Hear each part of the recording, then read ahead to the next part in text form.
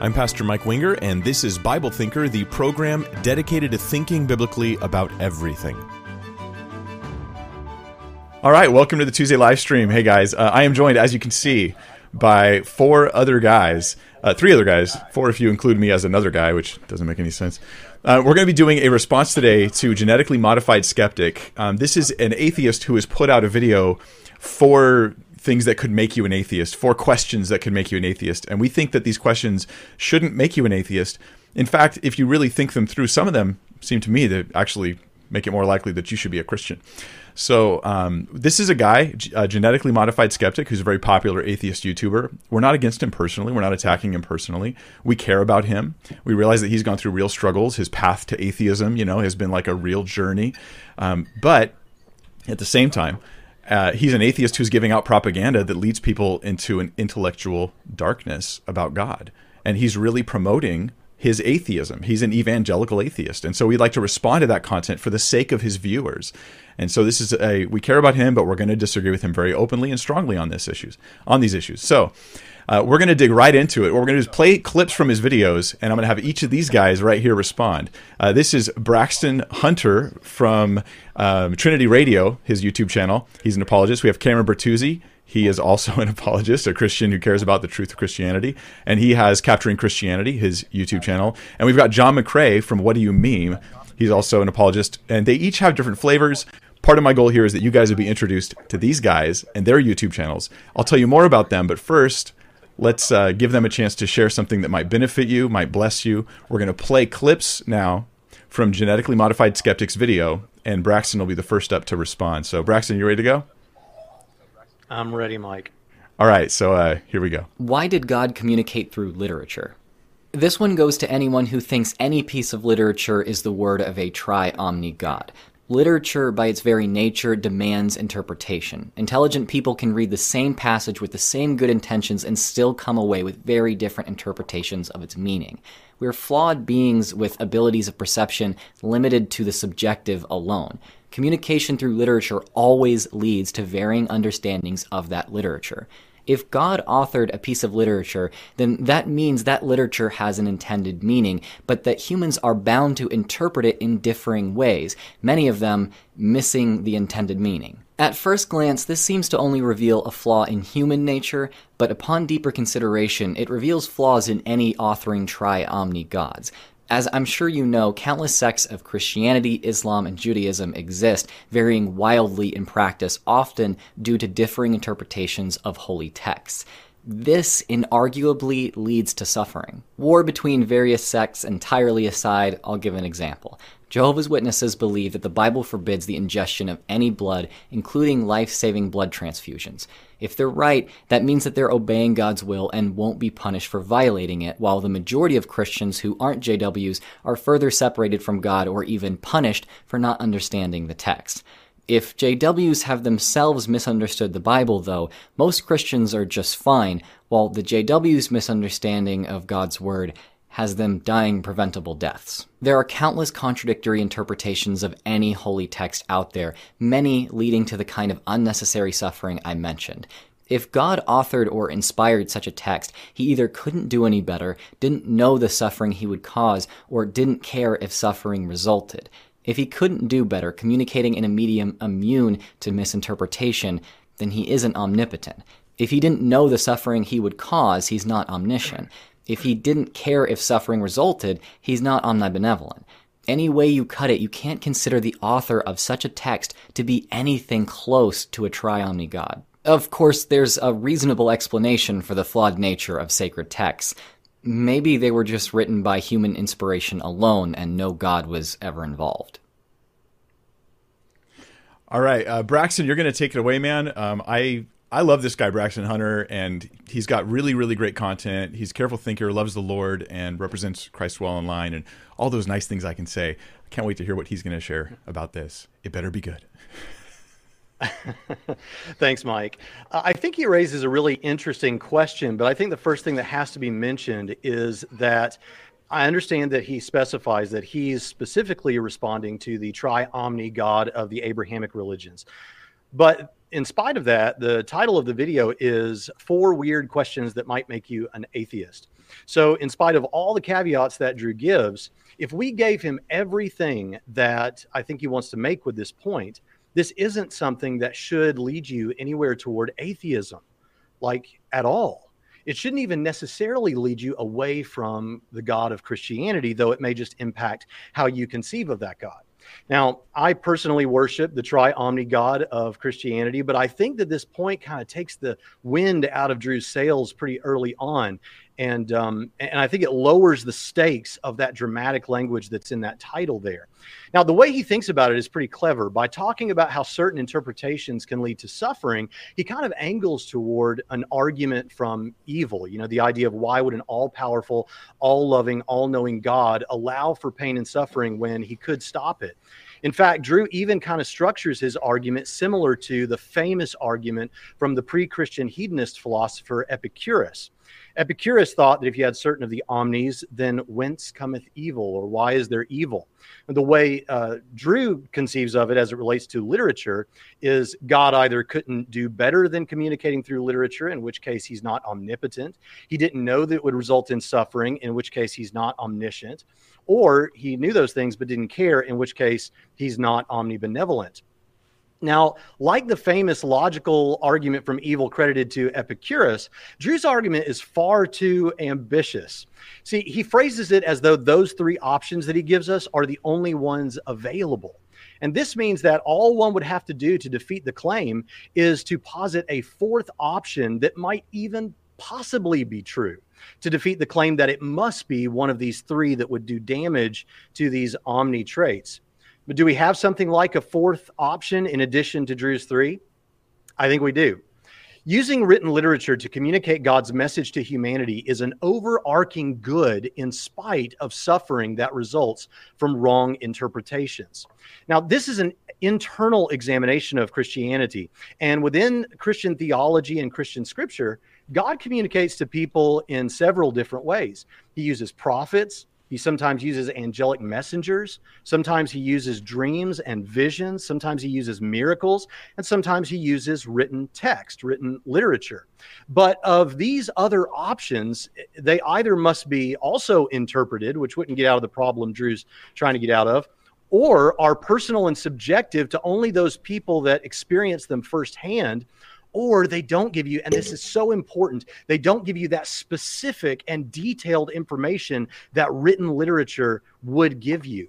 And so despite that it would need to be interpreted, written text allows for God's message to be preserved and properly analyzed by a number of people over the centuries who can look at it and interpret it. It also allows for people to take this specific and detailed message and share it throughout the world as they would want to do.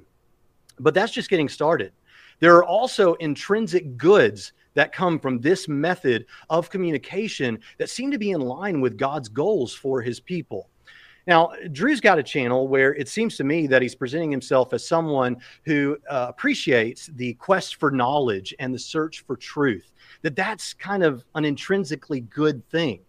And the Bible, the study of the Bible and hermeneutics and investigating what the Bible says and what it means is a part of that quest for knowledge. It allows for that search for truth. And so it's an intrinsic good that comes through God communicating through written language like that. Also, the story of the Bible is one of relationship, and that's a good thing. God wants us to love him and to love our neighbors as ourselves. Mark 12:30 through 31 and Matthew 22:36 through 40.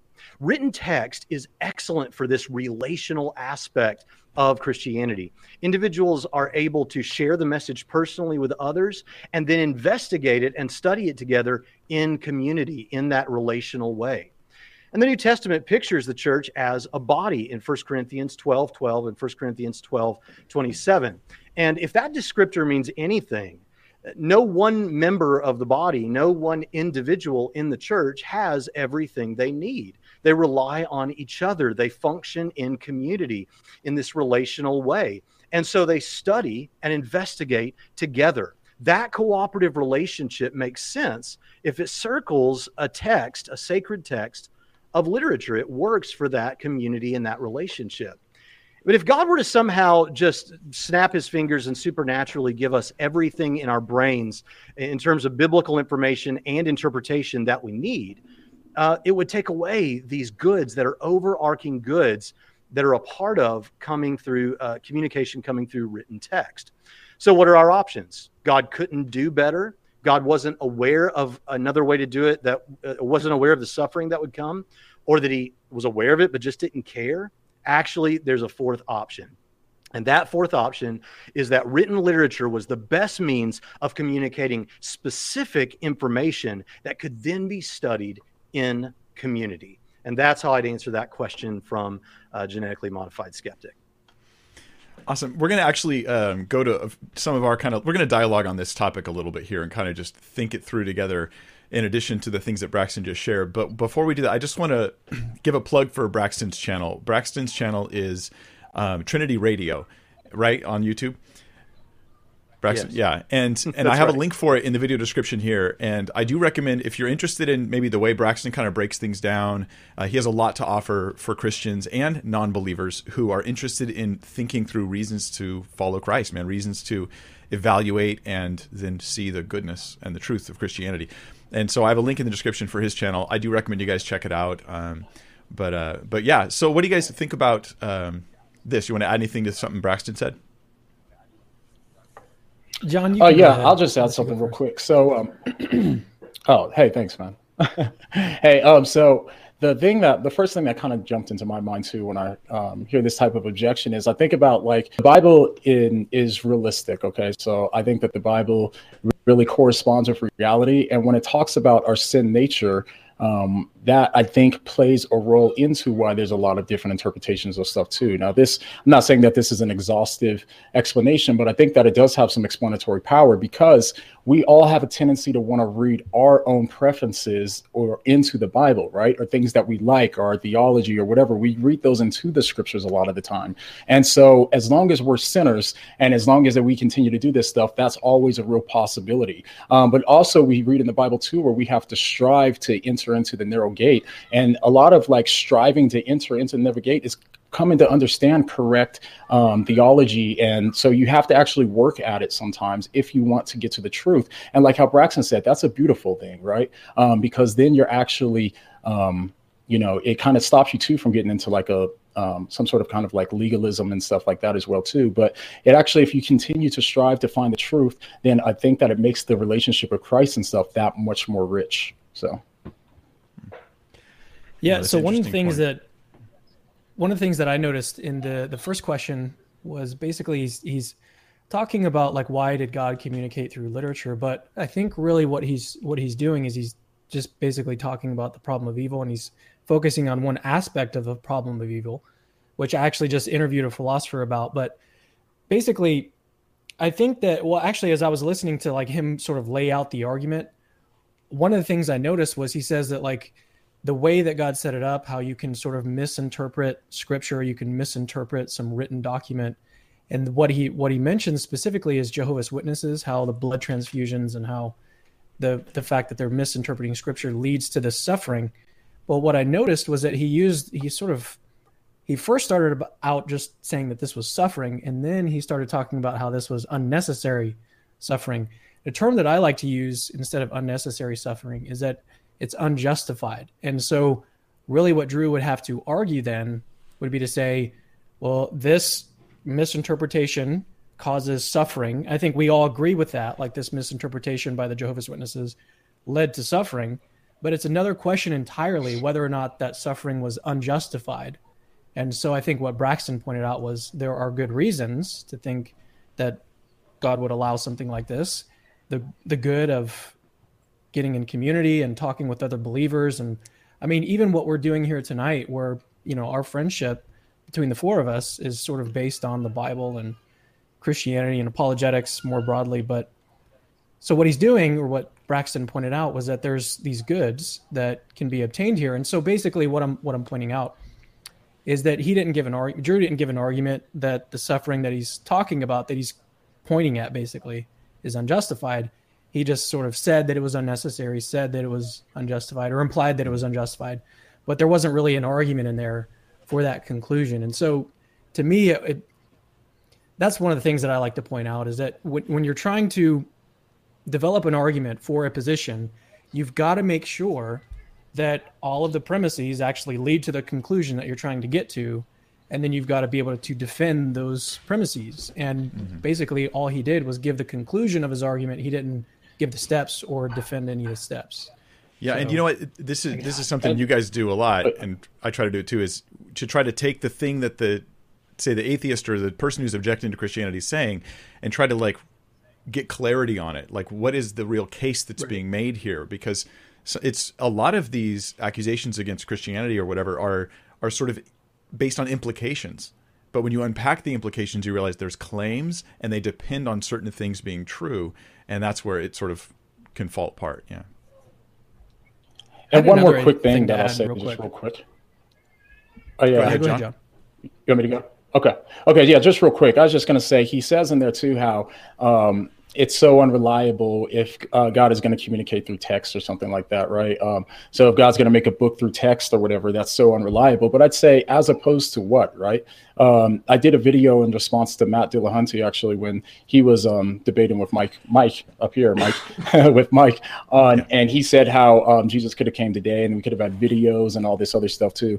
And I won't recap that whole video here though, but just a long story short, it's basically like, I think that it would even be worse today. You know, if you have video, people manipulate video all the time, this and that. And if you go back to what we know about textual criticism with the Bible and the manuscripts and all that too, then we actually know with like an extreme high degree of confidence what the original manuscript said, because we had so many manuscripts. So the reliability of the Bible as compared to say like a video or something like that is significantly higher.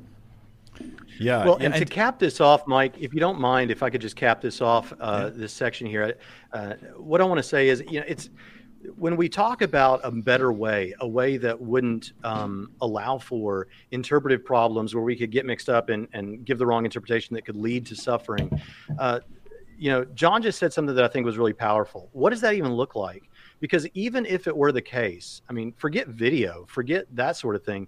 Even if it was the case that God could snap his fingers and suddenly all of that information seemed obvious to you, depending on how far you go with your skepticism, and there are people that go this far, depending on how far you go with your skepticism, you could still question that experience and question what was going on there. So I think that a detailed, and I don't want this to get lost in it, the detailed and specific information that can be given in written literature and preserved is so powerful. And that's not even to speak of our manuscript traditions.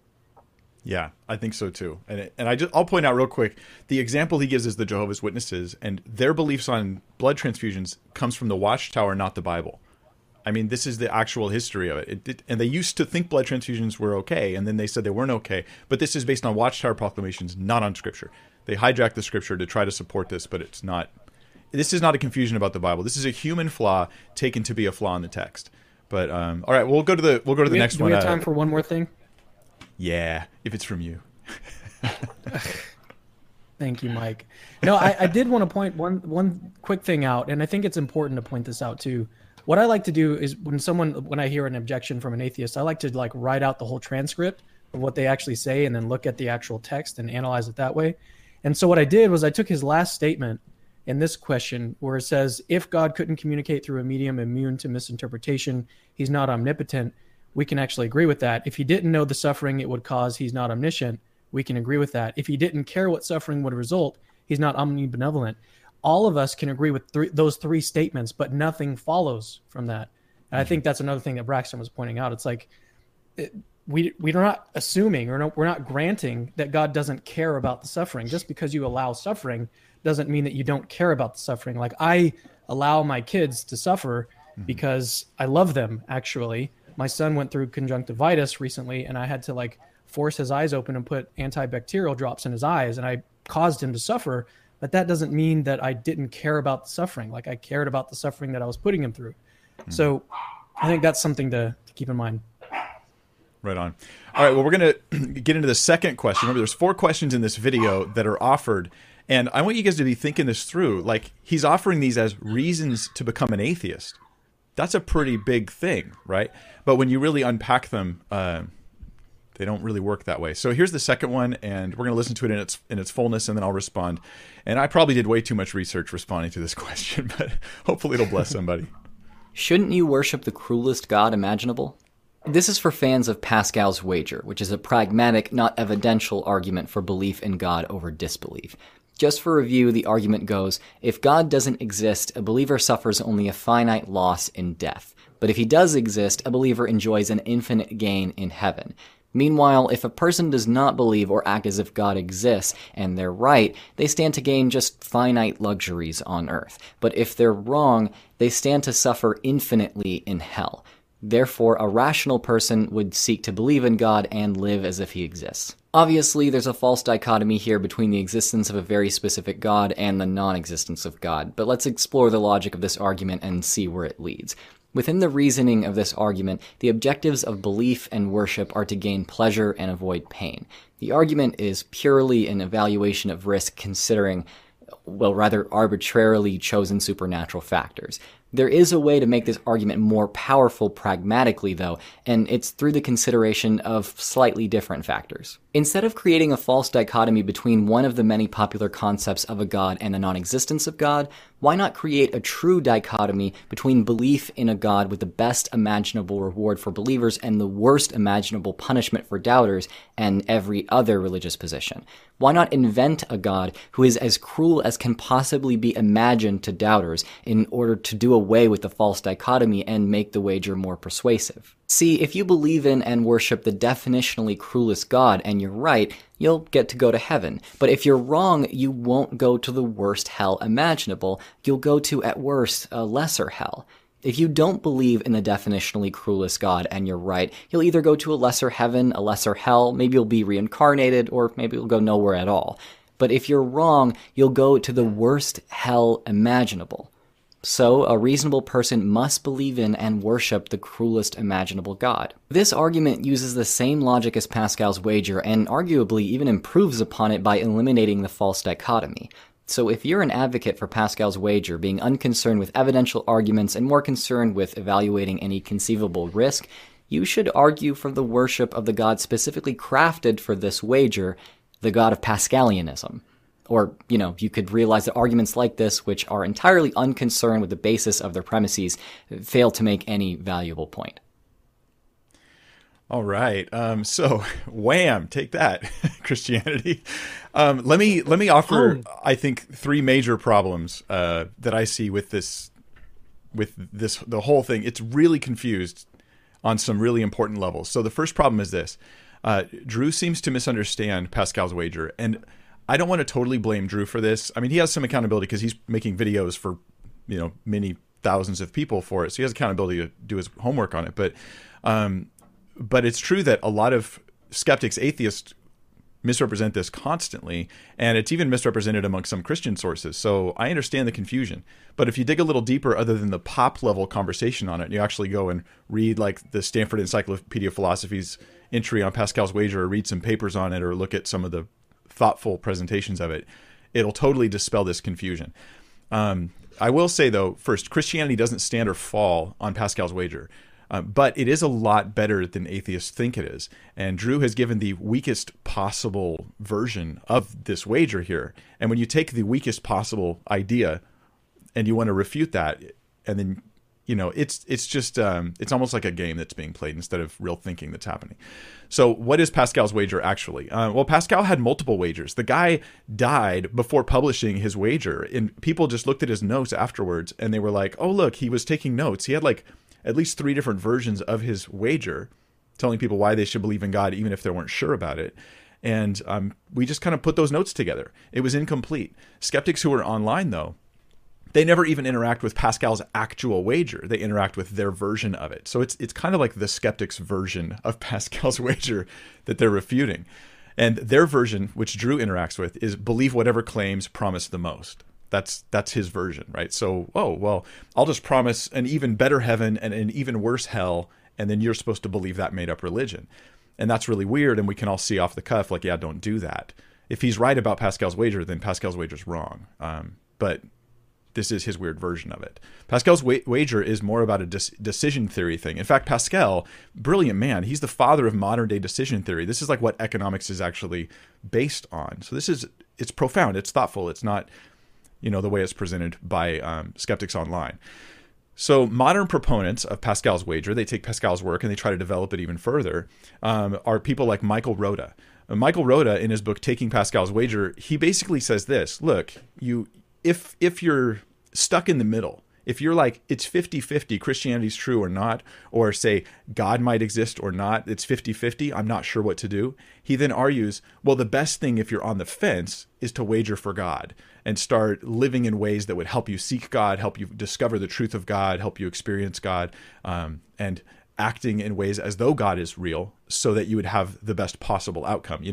Better to have heaven than hell, on this wager. So Christianity offers something, whereas atheism offers nothing, or relatively nothing, compared to the eternal, infinite value of heaven. Now, this helps people who think they need absolute certainty to sort of break away from the idea that you have to have 100% proof of something before you can believe it. Pascal's wager is saying, hey, even if you're a little on the fence, you should wager for God. Then what Michael Rota does is he then goes into an evidential case for why Christianity would be true, as opposed to just any belief in God. That's very important. That's part of his wager. And it was part of Pascal's wager too. Pascal offered a case for Christianity, then concluded that he was indecisive between Christianity and atheism, and then he brought his wager. So the wager was brought after evidence was brought. It wasn't the wager is brought in spite of evidence. That's really important. Liz Jackson is another person who has she co-authored a paper on Pascal's wager, and she offers another version of it, saying that even if you're not 50-50, even if it's a really low percentage, you should still wager for God. And she offers her whole case for that and does it very thoroughly, very thoughtfully. And it has to do with the infinite value concept versus the not infinite value. Anyway, I won't get into that in full detail, but I will put a link in the description after this live stream is over to an interview with Liz Jackson and a playlist on Pascal's wager that you guys might be interested in from Crash Course Apologetics that I thought was really good. Either way, though, whether you take Pascal, Michael Rota, Liz Jackson, you take any case, there's an evidential evaluation to help bring up the probability or the chances that Christianity is true in every one of these cases. This is what they all have in common. And this is what Drew completely ignores. And that's why his sort of off-the-cuff, angry, cruel God becomes sensical, or he thinks it represents Pascal's wager. It just doesn't. So they want to show that there's at least some likelihood that God exists, to show that Christianity is more likely true than other religions, and then to bring in Pascal's wager to help you make that decision, even if you're not totally sure. So that's kind of the main focus of Pascal's wager. That's my first complaint against Drew, is it misses, it's not the wager, it's something else. He also talks about a false dichotomy. He assumes that the issue is Christianity versus atheism, and that we're arbitrarily ignoring other theisms here. But Pascal's wager can be constructed in a couple different ways. You want to meet people where they're at. That's the idea with Pascal's wager. You could say, hey, look, if you're stuck between belief in God or not belief in God, Pascal's wager is saying, you may as well live like God exists, because the consequences are so grand, rather than living like he doesn't exist. If you're not sure, you should fall on the side of God existing.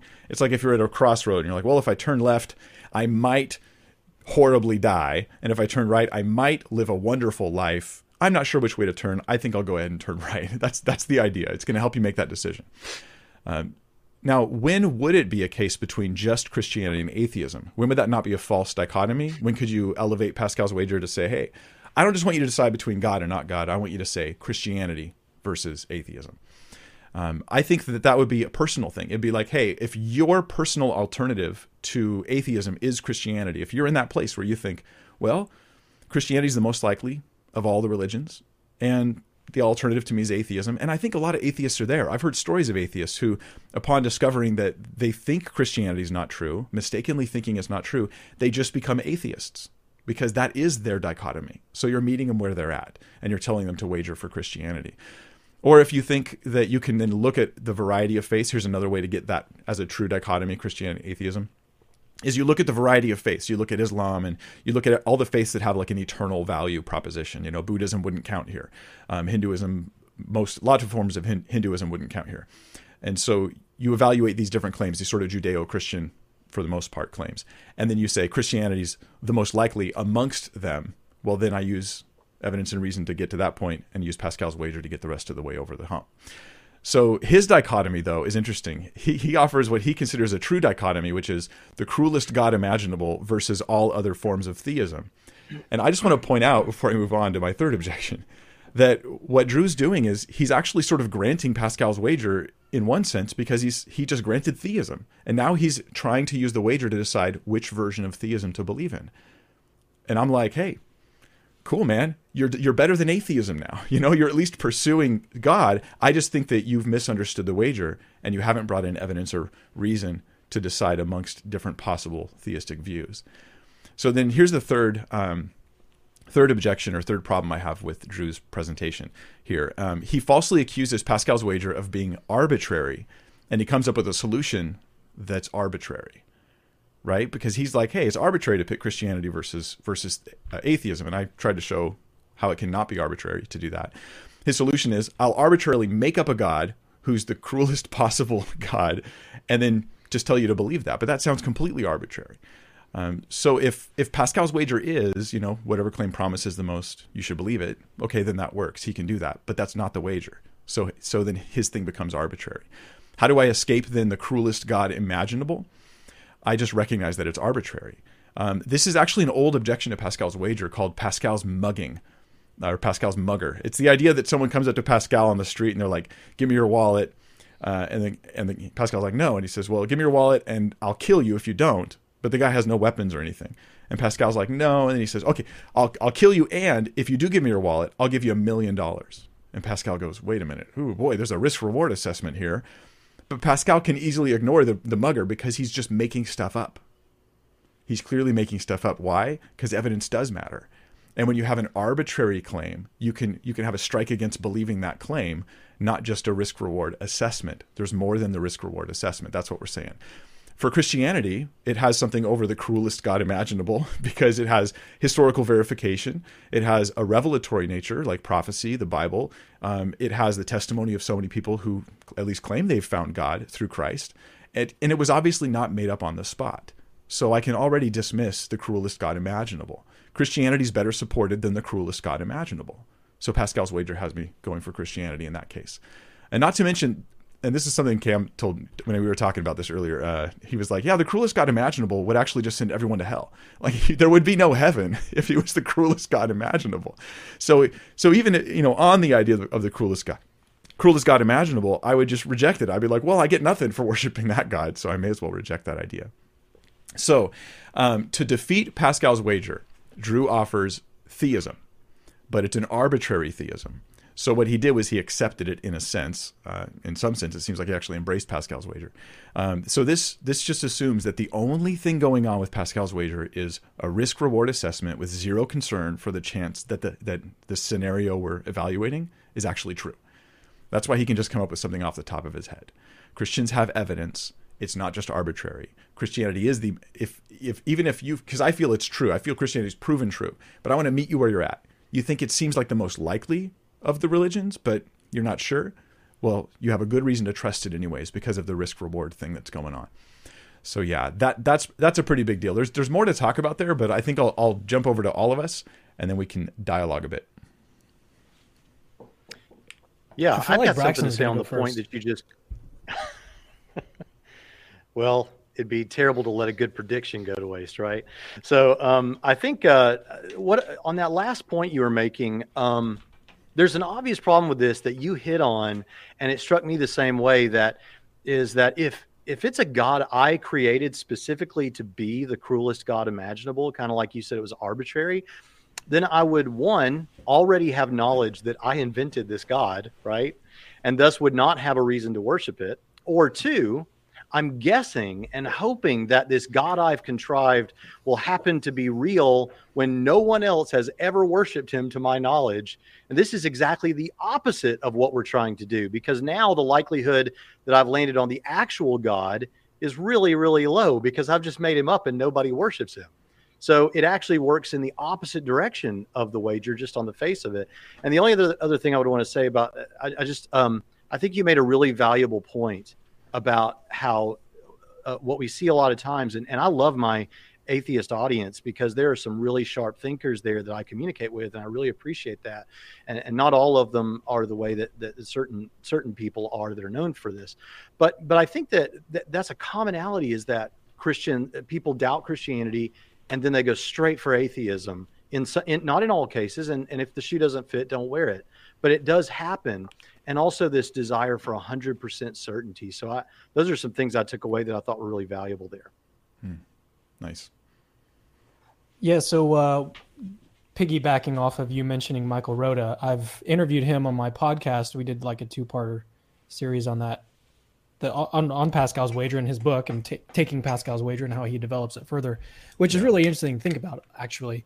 And the way that he advances the discussion is really interesting. I know that some philosophers disagree and stuff, but anyways, I wanted to talk about one thing that you didn't mention, which was that Drew and a lot of skeptics and even some Christians think that that Pascal's Wager is like immoral in some sense, because really you're just worried about your own self-interest. You're just trying to like get into heaven and avoid hell, and that seems like you're just only interested in yourself. It's all about you. And so Dr. Michael Rota calls this the avarice objection to Pascal's Wager. Avarice is just like another word for greed. And so in his book, Taking Pascal's Wager, I actually have a quote here. He says, quote, "The avarice objection hits hardest against a version of the wager that makes one's own self-interest the sole motivating factor. But the wagerer need not be motivated merely or even mainly by self-interest. One might choose to commit to God largely because one wants to avoid the risk of disappointing God, or because one fervently desires to grow morally and therefore wants to live a life maximally open to the possibility of divine aid, or even because one might well have a moral duty to live a devout life. So one could easily be motivated to commit to God, not because out of self-interest, but because of concern for others or out of respect for a possible moral duty." And that's the end of the quote. So I just wanted to point out that, I mean, a lot of these objections that you see from online internet skeptics have been dealt with in the literature and in books, like over and over and over. And so it's really odd that not all of them, right? I don't want to paint with too broad of a brush here, because it doesn't apply to every internet skeptic. Some internet atheists are very, very serious philosophically. So I don't want to paint with too broad a brush here. But I think that what was really apparent in this one was Drew even mentions where he got this objection to Pascal's Wager from, which is a guy named Cosmological. He even linked his video there, and I watched the video.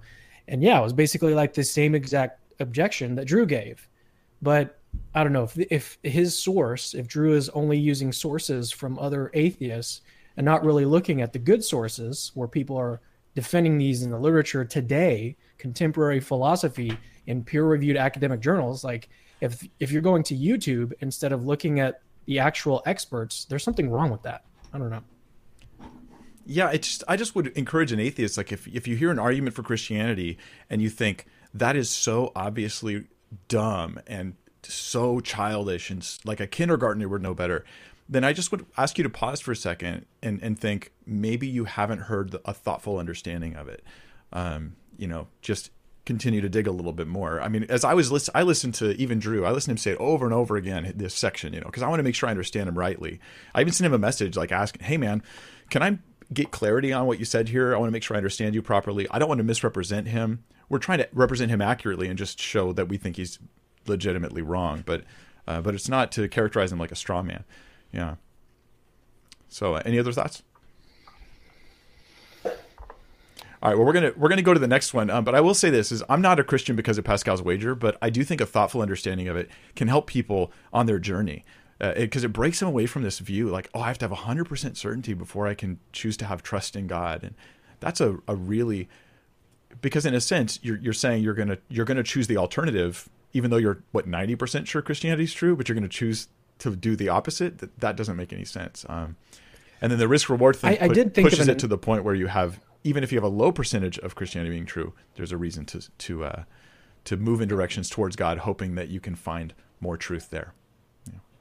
I did remember just an analogy that Dr. Rota gives, and I don't know if it's in the book or he mentioned it on the podcast, but I think he probably does mention it in the book. But the analogy that he gives is, suppose that you're like walking down your street, you look at one of the houses through the fence, and you can see a pool in this guy's backyard. and it looks like maybe there's like a kid in the pool that might be drowning. You don't know if it's a kid or if it's just like something floating in the pool.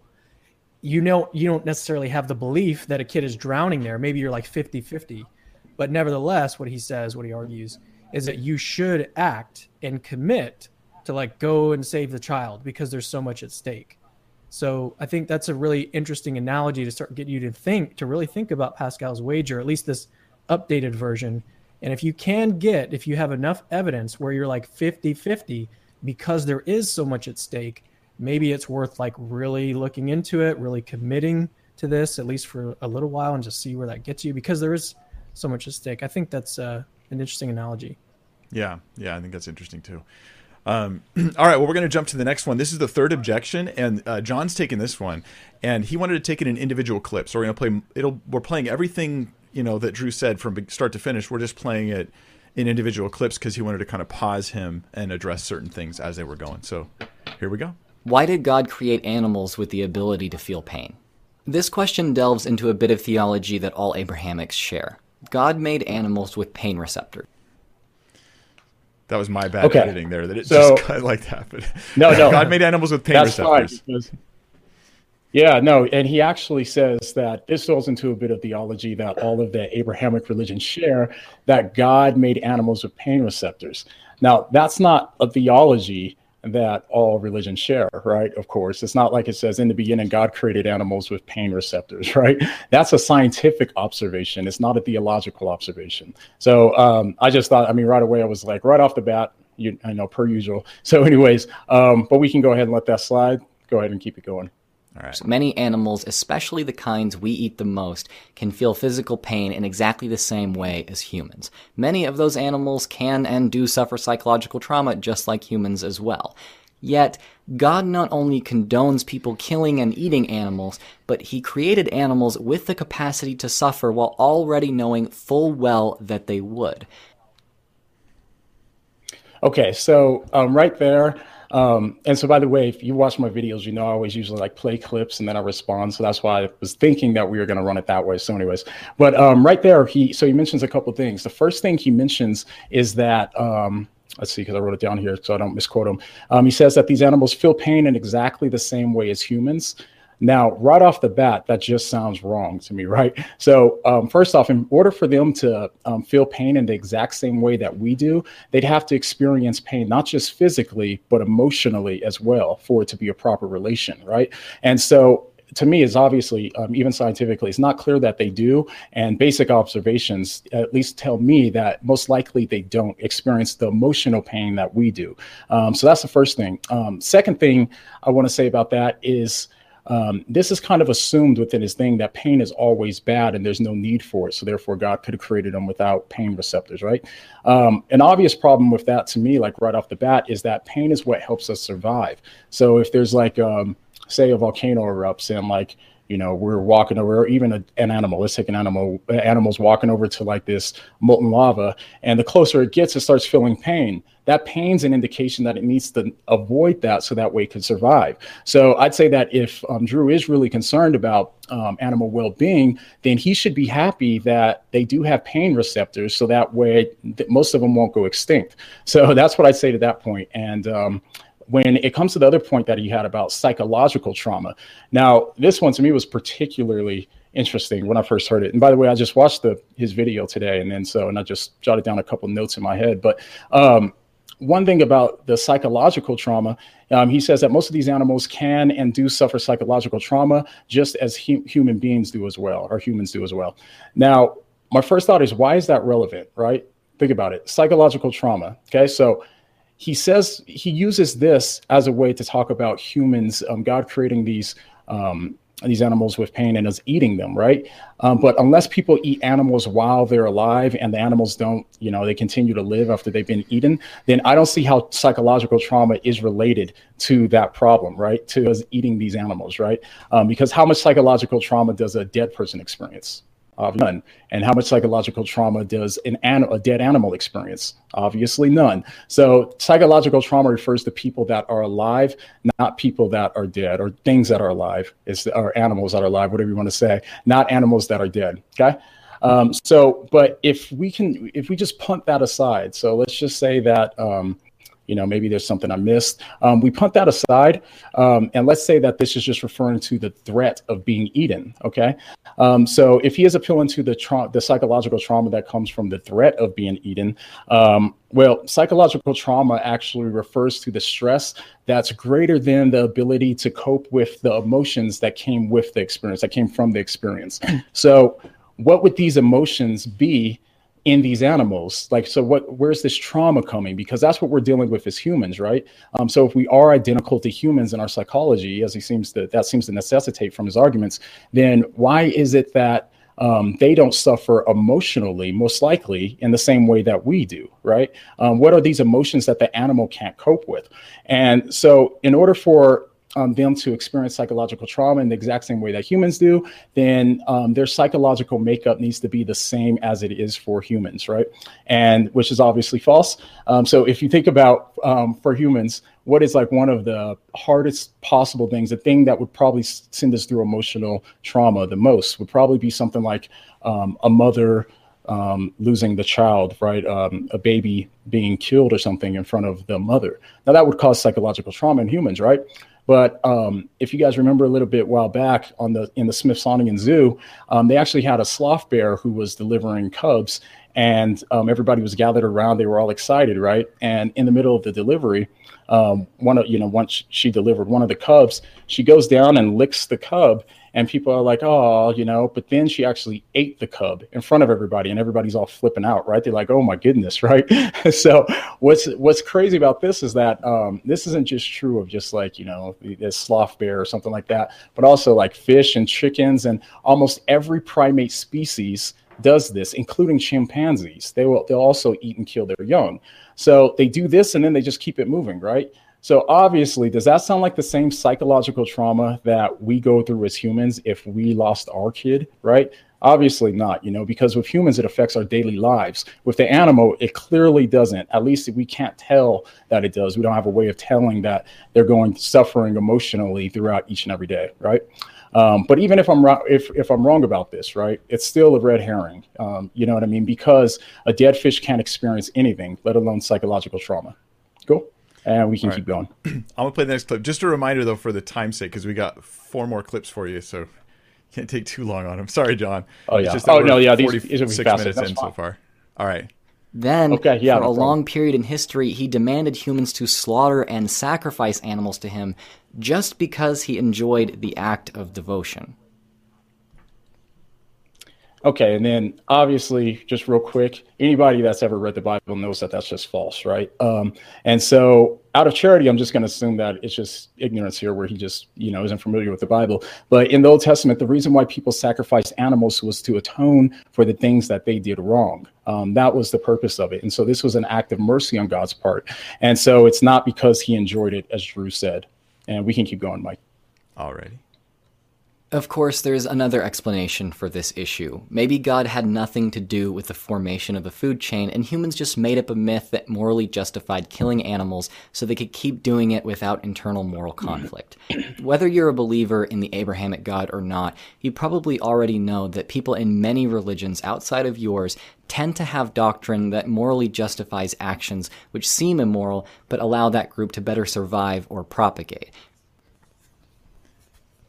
Yeah, and so, okay, so for there, I think you skipped a clip, Mike, but that's okay. Oh, I did. We can just skip that. So, I'd rather not do that. Let me just take a second and see if I can pull it up for us. I think that everybody would probably rather take a moment and be able to hear that clip and let you respond in order. So, just a moment. Okay. I'm sorry, everybody. That's just me being no problem. A technical train wreck. Well, this is a completely new system for you, so I think you're doing pretty good. Yeah, this is my first time using a new software, so I'm trying. We did test it a lot, but still. Yeah, we did a lot of tests. We did a couple tests last week and then earlier this week. So Mike is definitely trying to do a good job here. Okay, we're going to come back to that last clip I just played in a moment. I got your other clip just loaded here. Let me play it. Yep. With the audio. No sound. This direct encouragement of the suffering of the innocent is entirely inconsistent with a tri-omni nature. If God couldn't create a food cycle for all creatures that didn't include suffering, then he isn't omnipotent. If he didn't know the system would lead to suffering, he isn't omniscient. Now, if he could have done better, if he could have made a food cycle that didn't promote suffering, but chose not to, he's not only lacking in omnibenevolence, but I would argue he's a sadist. Yeah, so pretty strong words right there, right? So, all right. So first off, this is what kind of reveals to me more that Drew probably isn't familiar with the biblical literature, because it seems to ignore the fact that God did create a food cycle that didn't include suffering, right? We all know this. And then the fall happened. And then that's what changed the world. The world was initially created with harmony. And so in Genesis 1, actually, verse 28, start at 28 and we can go to 30. Actually, we can just start at 29, sorry. It says, and God said, behold, I have given you every plant yielding seed that is on the face of all the earth, and every tree with seed in its fruit. You shall have them for food. And then verse 30, and every beast on the earth, and to every bird of the heavens, and to everything that creeps on the earth, everything that has breath of life, I have given every green plant for food. And it was so. Right? So initially, yes, we weren't set up to eat animals, right? And so this is a result of the fall, right? And so, and also too, what I'd say really quick is that Drew seems to assume that the purpose of God creating life on earth is for us to be pain-free, but that's obviously not the reason why God created us on earth, right? That is a good thing, but there's more important things that are more eternal as well, not just temporal and, deeper and that sort of thing. But I'm trying not to take up too much time.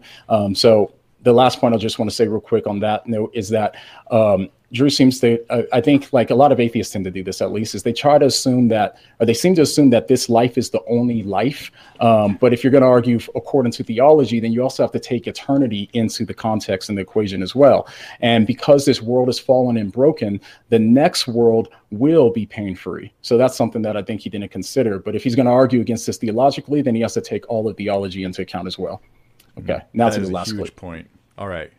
Here we go. Wait, this is number 5. Of course, there's another explanation for this issue. Maybe God had nothing to do with the formation of the food chain, and humans just made up a myth that morally justified killing animals so they could keep doing it without internal moral conflict. Whether you're a believer in the Abrahamic God or not, you probably already know that people in many religions outside of yours tend to have doctrine that morally justifies actions which seem immoral but allow that group to better survive or propagate. Yeah, so right here, I'd say, correct me if I'm wrong here, but isn't that Drew's view of morality, right? Because in other videos and stuff, Drew talks about the morality, how morality has been explained by evolution, right? And so when he says that religious people made up things that allow the group to survive or propagate, that's exactly what morality is on his view, if I'm correct, right? And so if evolution gives us morality to help us survive and propagate, would that be a bad thing? If not, then why is it a bad thing when it comes to religion, right? And then some people might say, well, religion doesn't allow it. It doesn't help us, survive and propagate. They'll say it's harmful. Well, if that's the case, then Drew would be wrong, right? When he talks about how these religious beliefs helped them to survive and propagate. But if he's right, and that is the case, then we'd have to throw away the very morality that Drew had to use in order to make his entire video a moral video, right? This throws away his entire foundation for his arguments if he's going to throw that out the window. So that's what I say to that. Also, I'd say that, just a real quick note, because if religious people are making up excuses just to eat meat, then why is it that almost all non-religious people eat meat as well? What are their excuses then? What excuses are they making up, since they don't have religious excuses now to do what's so obviously immoral, as Drew seems to imply in that clip? I was going to, go ahead. No, it just seems like completely made up with no evidence whatsoever. People made that up so they can eat meat.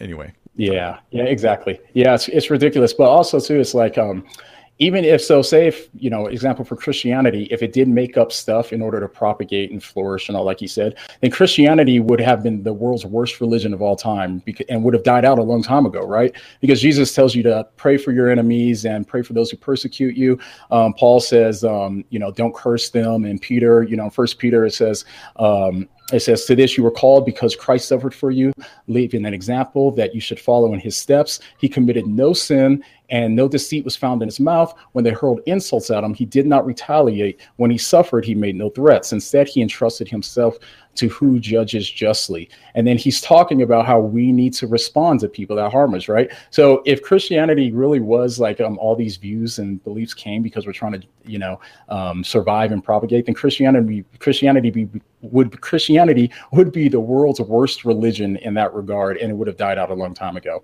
Which is why we are like pacifists and stuff. Christianity, or the early Christians, seem like pacifists because we don't read about them hurting anybody else or retaliating for at least 300 years after Christ. So, anyways, that's the last point I had. All right. Well, there's one little clip left here.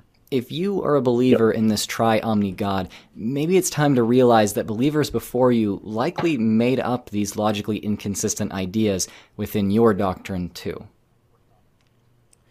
And then I'd say, right back at you, buddy, because I'd say that's the exact same thing with his views. He tries to separate religious beliefs as if this doesn't equally apply to his beliefs on religion, right? Why is it only applicable to my beliefs on religion? Because I'd say that he's doing the exact same thing in his way, and it's logically consistent, and all the other charges that he listed there as well. So, nice. Well, you guys want to have anything you want to add just on the end there before we go to Cam's question?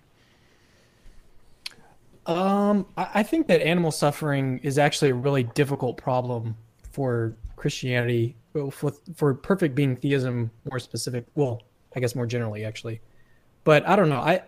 I think that it's a real serious problem that we need to take seriously. Why? And why do you say that? Do what? Cam, why do you say that? Why do you say that? What? Uh-huh.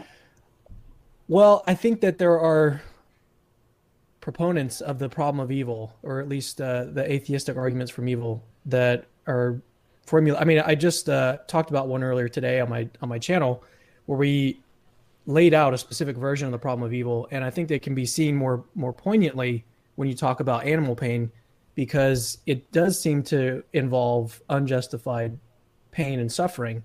Whether or not you want to call it suffering or pain or whatever it is, it's still a bad state of affairs. I think we are pretty much all agreed on that. If you see your dog in pain, that's still like a bad state of affairs. You'd rather that not happen.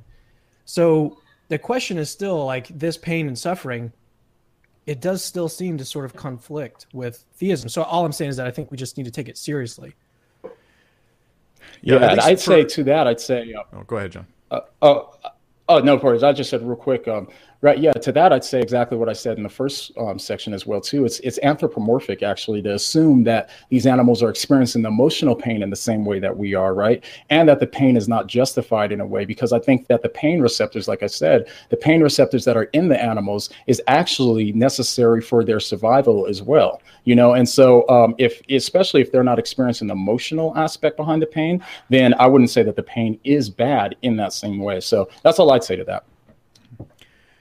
I think that one of the most important points that John brought up is the idea that this isn't the end of the story on Christianity, and it is the end of the story on atheism. All the suffering that's going on, the problem is worse in one sense on atheism because it's a problem with no resolution, no solution, and no change. It also is a problem that doesn't make sense totally because all your irk against evil doesn't really seem to make any sense on atheism in the first place. So it's like, why do I have this problem? So I have a problem that I don't know where it comes from, and I have no solution for it on atheism, at least from my perspective. But the thing that I think really matters is the problem of evil makes me think this can't be the full story. If there's a God, he's got to do something about all this stuff. And in Christianity, yeah, of course he is going to do something about this. And there's a huge emphasis in Christianity that we don't find in other religions, actually. That we find the resolution even with animals. The lion lays down with the lamb, or the wolf and the lamb. Excuse me. The wolf lays down with the lamb. That there's this like peace even amongst in the future, even amongst animals, and that this is a problem that Christianity says is resolved in the fullness of the gospel of Christ. And I think that means there's a sense in which this makes me feel that Christianity makes even more sense to my intuitions because of that. I think that Stephen Weichster makes a point, and this back out of all animal suffering, however you want to phrase that, like globally throughout history, if you take any one specific instance of animal suffering, we would not expect that we would be in a position to see overarching goods that might come out of that. Now, I can see how that might sound like a cop-out to some people, but one of the examples that's given often is if I go and look in my backyard, I don't see any worms, but I wouldn't expect that I would be in a position to see the worms that are there just by looking out my backyard. And so there are certain things that we would expect to see. I think the example that I've heard people give is if there was a second moon orbiting Earth right now, we would expect to be able to see that, right? We would be justified in thinking, I don't think that's there. It should be visible to our instruments or to my field of vision, perhaps. But if we're talking about like, are there worms in my backyard? Just because I don't see them glancing out my window doesn't mean they're not there.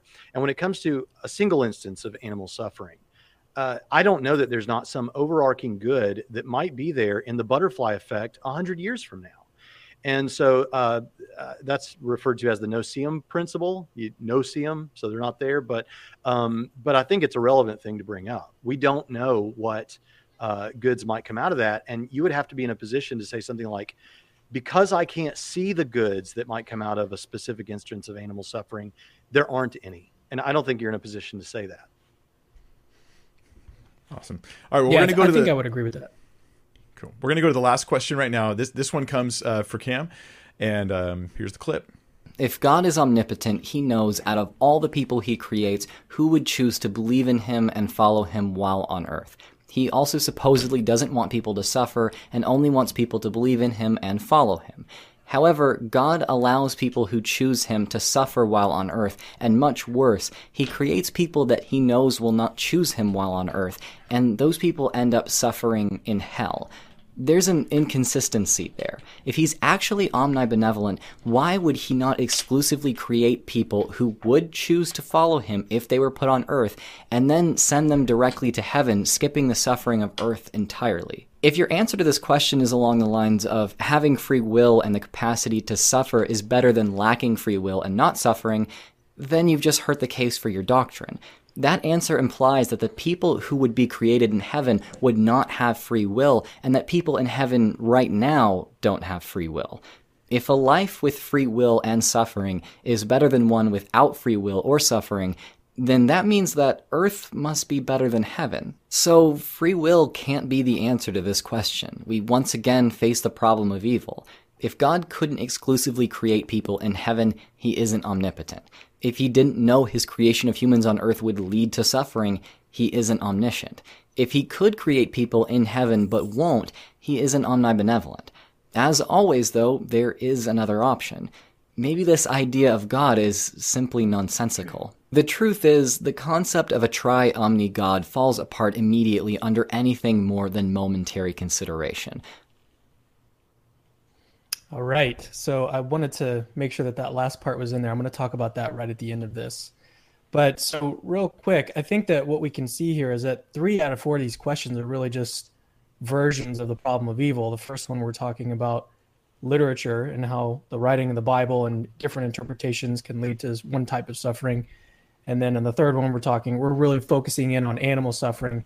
And then this last one, we're looking at suffering here on earth. Why didn't God just sort of create everyone in heaven? So really what we're doing is we're just looking at 3 different versions of the problem of evil. And you can separate these into 4 different questions, or really 3 different questions, because we're just talking about 3 right now. But I think it's important to note that 3 out of the 4, we can just sort of be lumped together. Another thing I like to point out on my channel a lot is that questions are not arguments. A lot of times you'll see atheists ask questions like, why didn't God do it this way? Why is this here? Why did the Holocaust happen? And these questions are often misinterpreted as arguments, when in reality, questions are not arguments. Just asking a question, why didn't God prevent this, is not an argument that God doesn't exist. It doesn't follow at all. And so you've actually got to put it in like a structured argument. I think he at least attempts to do that in this one. And so we're going to look a little bit more closely here. But I've got a video on my channel where I basically answer this question, why didn't God just sort of start everyone out in heaven? And so the basic overall goal of my response in that video was to identify different goods that can only be achieved in a world that basically starts out with heaven. And so I'm just going to give sort of 3 examples that are given in the literature and discussed by philosophers of goods that mean that it's better to have sort of an earth heaven combination rather than just like heaven alone. So the first example of one of these goods is love. And so basically being able to choose to enter into heaven is a great good. It's great to have that option to choose to enter into heaven. And so you can think about it like this. So God is the opportunity to enter into a loving relationship with him rather than just like starting us out in heaven where we have no option but to love him. And so that option is just in itself a great good. And you can think about it like, suppose that a mad scientist gave you like a love potion and they were like, you know, you can use this potion and make anyone that you come in contact with fall in love with you.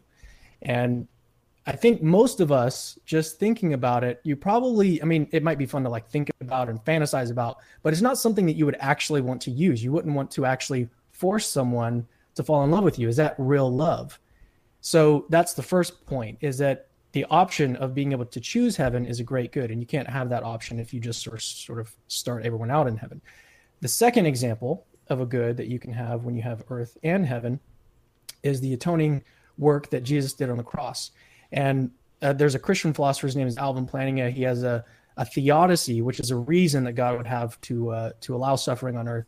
It's a theodicy that's a really, really long name. It's called supralapsarianism. It's like the longest name that I've ever come across. Supralapsarianism. But the basic idea is that the incarnation and the atonement, what Jesus did on the cross, where he basically took our sins and basically made us right with God, what he did on the cross is one of the most incredible acts of love that we can even imagine. Okay, right? Sacrificing yourself for like your family or your friends or people who love you, that's a really great thing to do. But sacrificing yourself for people that hate you and want nothing to do with you and are sinning against you, like that act of love is, it's difficult to think, even just imagine a greater act of love than that. And so basically what we have in our world, where we have earth and heaven, that combination, is we have that world where Jesus gave himself and sacrificed himself for us. And that is only possible in a world that has sin.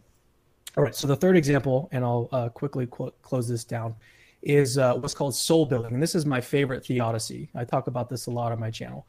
Soul building is basically where you're put in a position where you can suffer or go through some kind of suffering, and that circumstance, that situation, provides the opportunity to grow your character in certain ways. And so I'm a big Marvel guy. I love watching the Marvel movies. In the first Thor movie, Thor was basically being an arrogant jerk, and he got banished to Earth, and so he was cut off from communication from his dad, his family, from everybody, and he was basically made mortal. So he underwent a lot of suffering. He was forced to go through suffering, but that suffering helped him realize sort of what he was taking for granted. And so suffering made him a better person, and eventually he was worthy to pick up his hammer and he beat all the bad guys. And so now obviously this is a movie, but there's a reason that writers tell these kinds of stories. It's because I think that acts of virtue through pain and suffering sort of resonate with us on a very deep level. But notice that these types of goods, where we're sacrifice, courage, compassion, forgiveness, these types of goods are only possible in a world that has suffering. And so in response to this, Drew might say that this means that the earth is better than heaven. He even says that about free will. But I think that's actually a non sequitur. It doesn't logically follow at all. Just because some goods are only possible through suffering, that doesn't mean that all goods are only possible through suffering. And so a world that has heaven and earth, the combination, basically has the best of both worlds. And so basically what I've done is I've sketched 3 different reasons why God would create a world that has both. Another great one that you can look up if you're interested is called the Connection Building Theodicy by Robin Collins. And he's actually mainly known for his work on fine-tuning. But the basic idea is that virtuous responses to evil create valuable connections between people. So you build relationships with people, and these relationships can continue to grow in value over time. And it's only those through suffering where those connections are really built. And it's sort of an infinite, another one of these, Mike, these infinite value situation. Anyways, it's a really interesting idea. If you want to check that out, check out Robin Collins' work. Last thing to note here is that when he says maybe this idea of God, and he actually did this throughout pretty much the entire video, where he's like, here's the question, and he'll give like if God did this, then he's not omniscient, blah, blah, blah. And then he'll say, well, here's an option, or here's another alternative, or here's an easy explanation. But the point is that easy explanations are not necessarily good explanations. So you can have an easy explanation of why the dishes are in your sink. And you can say, well, the easy explanation is that aliens put them there. But that's not a good explanation. Like, it's not enough to just come up with some explanation that you can think up off the top of your head, which is, I think, what mostly he's doing here is he's just thinking up an easy explanation rather than doing the hard work of giving a good explanation. And so you can say that an omni God falls apart immediately under anything more than momentary consideration, but I would just say do more than a momentary consideration. Nice. That's a good point, man. I think that before I want to give some overall comments about just Drew's video and sort of the flavor of it, but do you guys have anything you want to add or comment on as far as what Cam had to share?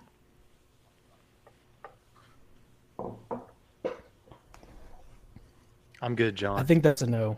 It was just that good, man. We just got nothing to say. What was it? Oh, did you say something to me? I'm sorry. I hit the button. What was it? No, I was just giving you guys a chance to share something. Oh. Did you want to disagree? I don't think so. I'd say John and Cam disagree all the time in our private chats, so I'm always we waiting. disagree a lot. I'm always waiting for something.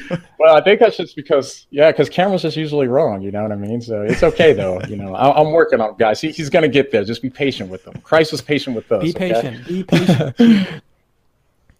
Well, fruit of the spirit. Okay, so man. I think we've given some thoughtful responses, and I want to point out, like, we're trying to understand Drew's points accurately, and while we disagree, and we even think that there are huge consequences for the kind of error that he's leading people to, we're trying to be charitable, we're trying to be loving, we're trying to build bridges here and not burn them. But I want to mention something, which is Drew's like journey into atheism.